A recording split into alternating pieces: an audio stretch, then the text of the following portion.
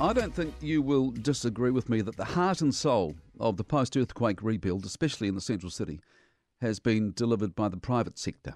Sure, a truckload of money has gone into things like the Te Pae Convention Centre and the old Margaret Mahy Playground, which I can see out the window right now from where we are in town.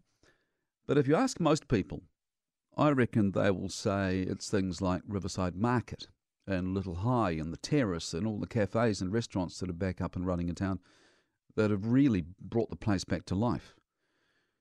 Which is why I hope Christchurch City councillors had their listening ears on yesterday when two of the most prominent developers in Christchurch turned up at Council HQ and gave them what for.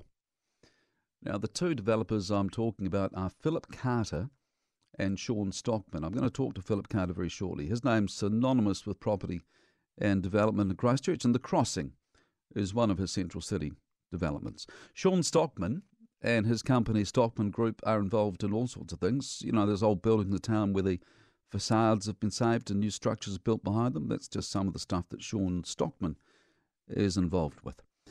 So they went to the City Council yesterday and they told councillors that the way the council's running things is enough for them to pull their money out of the central city.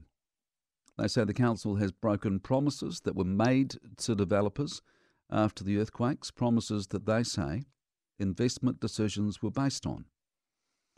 So why are they so upset? Well, let's start at Lichfield Street, which the council wants to make one way between Madras and Manchester with a 10k speed limit. Philip Carter says the council told him explicitly that Lichfield would remain two-way, which was critical for him because Lichfield is what he calls an artery for his car park at the crossing.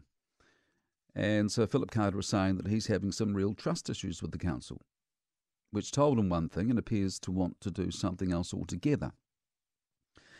He's also unhappy about the idea of making that stretch of Gloucester Street by Turanga Central Library and the Convention Centre one way. I thought that was nutbar too, and thankfully the plug appears to have been pulled on that one, although Councillor Jake McClellan's still flying the flag for that one. Nevertheless, Philip Carter's view is that the council seems intent on driving away people and driving away investment in the city. And he's starting by pulling the plug on some of his investments. He said yesterday that the council keeps making it more difficult to get into the central city. He will stop a development planned for the old Holiday Inn site, which he already has an international tenant lined up for. And he will downsize the international hotel he plans to build next to the convention centre. Now, I hope these councillors were listening because they told him, he told them yesterday that he'd recently taken an investor from the UK to a site near the convention centre and asked if they wanted to put a hotel there.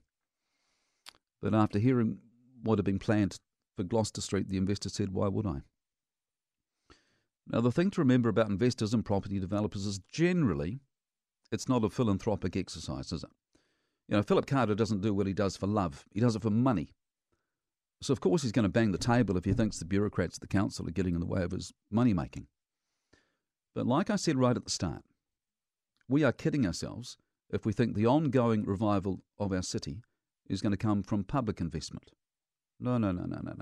It's people like Philip Carter and Shaun Stockman and all the other developers, the people who actually do the doing, who have been so important for the city's recovery and who are so important for its future, which is why I hope those councillors yesterday were listening. Yeah, we've seen this before, the people with the money making noise to get their way, but at the same time, these people with the money could have quite easily gone elsewhere after the earthquakes. Many did, but not these guys, Carter, Stockman, Goff, you name them. They invested in our future, and because of that, they need to be listened to and respected. If you enjoyed this podcast, you will love our New Zealand Herald podcast, The Little Things, hosted by me, Francesca Rudkin, and my good friend Louise Airy. We focus on all the little things that you can do to make a positive impact on your life and to cut through the confusion from the health and wellness industry. Join us every Saturday to hear from the experts for all the tips and advice you need. Just search The Little Things on iHeartRadio or wherever you get your podcasts.